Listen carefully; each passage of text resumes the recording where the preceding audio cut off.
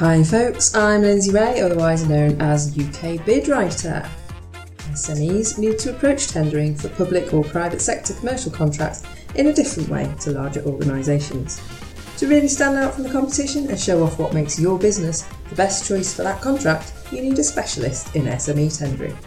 In each episode of the UK Bid Writer podcast, I'll give you practical and effective, tried and tested information and advice on bid writing and bid management to help you win more tenders. Today I'm going to talk about what social value is and how smaller businesses in particular often have the edge over the bigger players when it comes to this important aspect of tendering.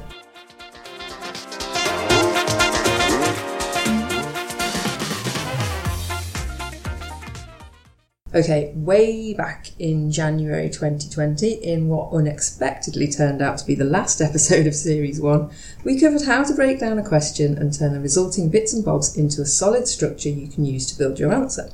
And we also talked a bit about word limits and how they can actually give you a pretty good idea of what the buying organisation is expecting in terms of content.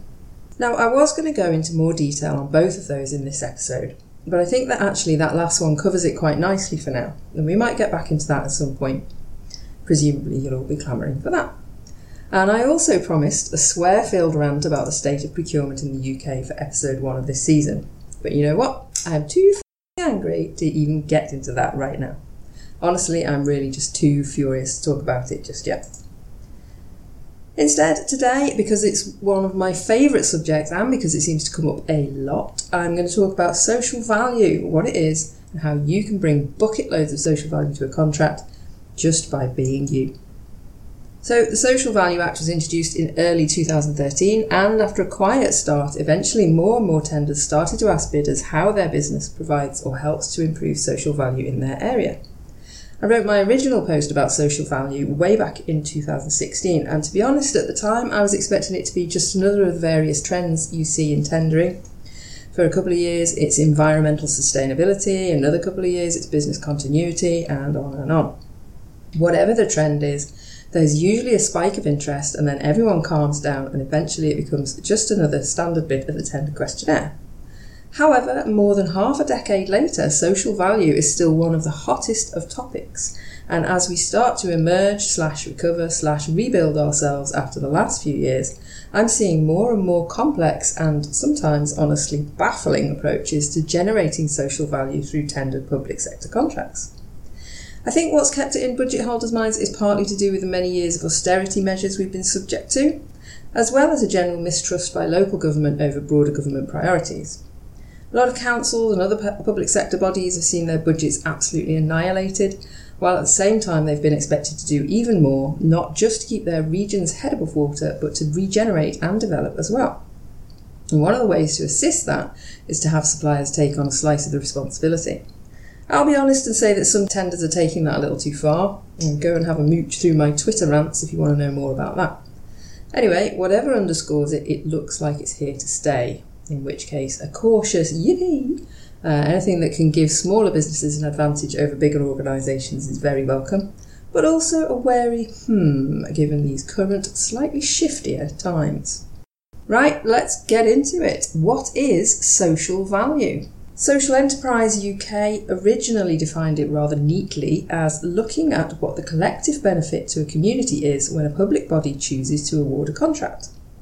Now, their guide at the time was aimed at social enterprises specifically, but social value is equally applicable to businesses and organisations that aren't officially social enterprises. Frankly, we could do with spray painting that description on the sides of the Houses of Parliament right now. Anyway, while social value is important on a large scale, frequently it refers to local considerations, especially in tenders that are being run by local authorities. Generally, social value is about developing, improving and sustaining 4 key things. 1, the local economy. 2, local employment opportunities. 3, the local environment. And 4, the local community. As a bidder, you must prove that how you do business has a positive impact on the local, social and economic value of your area. Just a little aside, economic value is a crucial element of social value. You can maintain a certain amount of social opportunity in areas with a limited economy, but it's bloody hard. Economically deprived areas struggle the most to develop and sustain social value. So how can social value give smaller companies the edge? Well, when it comes to goods or services that are relatively comparable across the board, think the supply of services of a similar quality or widgets at a similar price within similar timescales, one of the ways contracting organisations can decide on who to award a contract to is by identifying how much social value each bidder can offer to the local area. This is a valid benchmark because, apart from getting the best value in terms of actual cost, publicly funded contracting authorities also have those wider goals to meet that I mentioned earlier, those aims and objectives that benefit the communities they serve on a wider scale. This is also one of the key ways even the smallest of businesses can knock out the so-called major players and win contracts, even where their price is lower than yours. Another little aside here, look, you all know by now just how white-hot, fire-spittingly furious I am at the way procurement has been and continues to be handled by our government throughout their response to COVID. And they've been handing contracts to companies so small and unestablished you'd need a microscope to see them, while touting costs far in excess of normal market prices. So I know the issue isn't just David versus Goliath, it's also David versus the Wizard of Oz. But let's suspend our ire for a moment and try to live in hope that at some point consequences will be forthcoming and fairness will be re-established. So let's say you are a smallish, family-run business established for a few years providing services or goods locally. This is what you've got. A track record of hiring locally. You actively seek local people to work in your firm. You train them to do their jobs. You promote from within, keeping your employees' knowledge and experience within your company. Perhaps you offer apprenticeship opportunities or work experience for local school kids. B, a local supply chain. You buy from local independent suppliers. You buy from local branches of national suppliers. C, local knowledge and community standing. The end users of your goods and services know who you are. You know your local area, including its good and not so good points. Perhaps you're influential within a local business association. Maybe you sponsor your local sports team. Maybe you run charity days for local causes.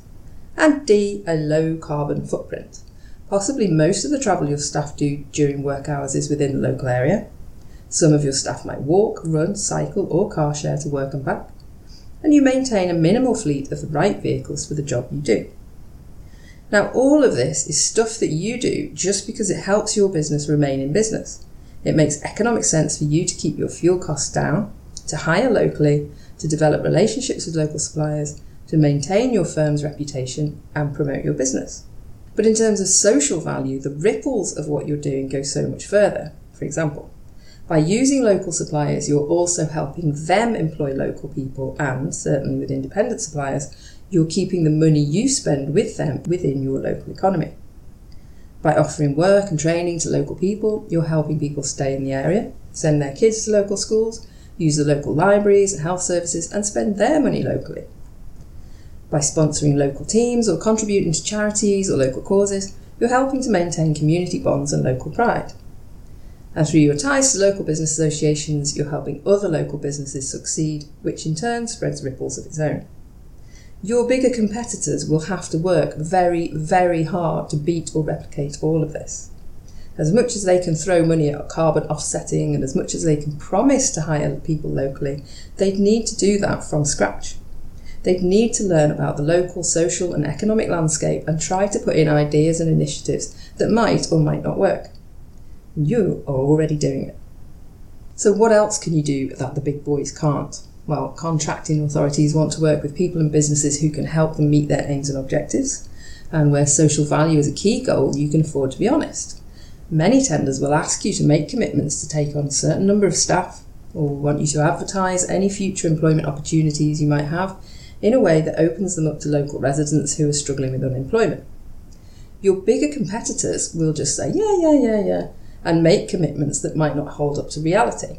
But you, knowing what you do know about your community, can establish in your tender response what you know of the current situation and how those factors affect the commitments you make.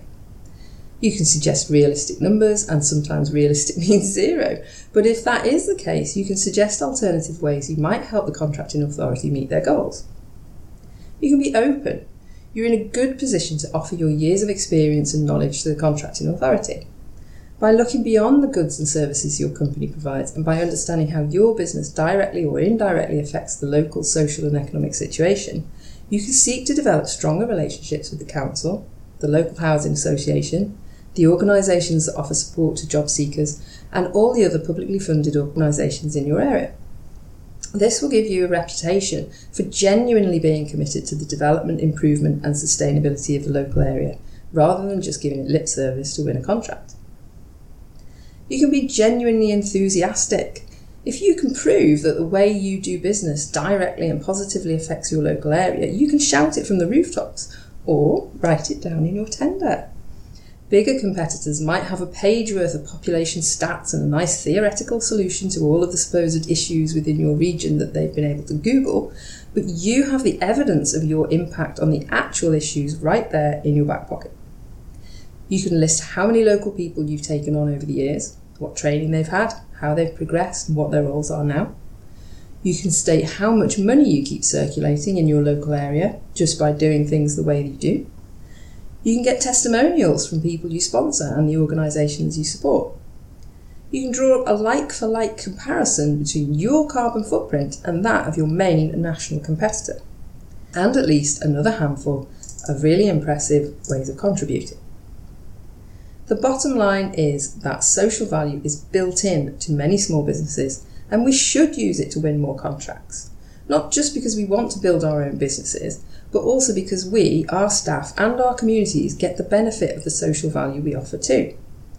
And if that's not a good enough reason to kick those corporations where it hurts, I don't know what is.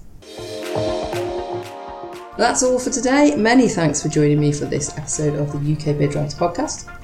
Make sure to visit my website at ukbidwriter.com and subscribe to the show so you never miss a trick. And you can now find me on YouTube, where each episode is supported by accurate closed captions. Pop over there, let me know what other stuff you'd like to see from UK Bidwriter on the podcast or beyond. There are links in the show notes.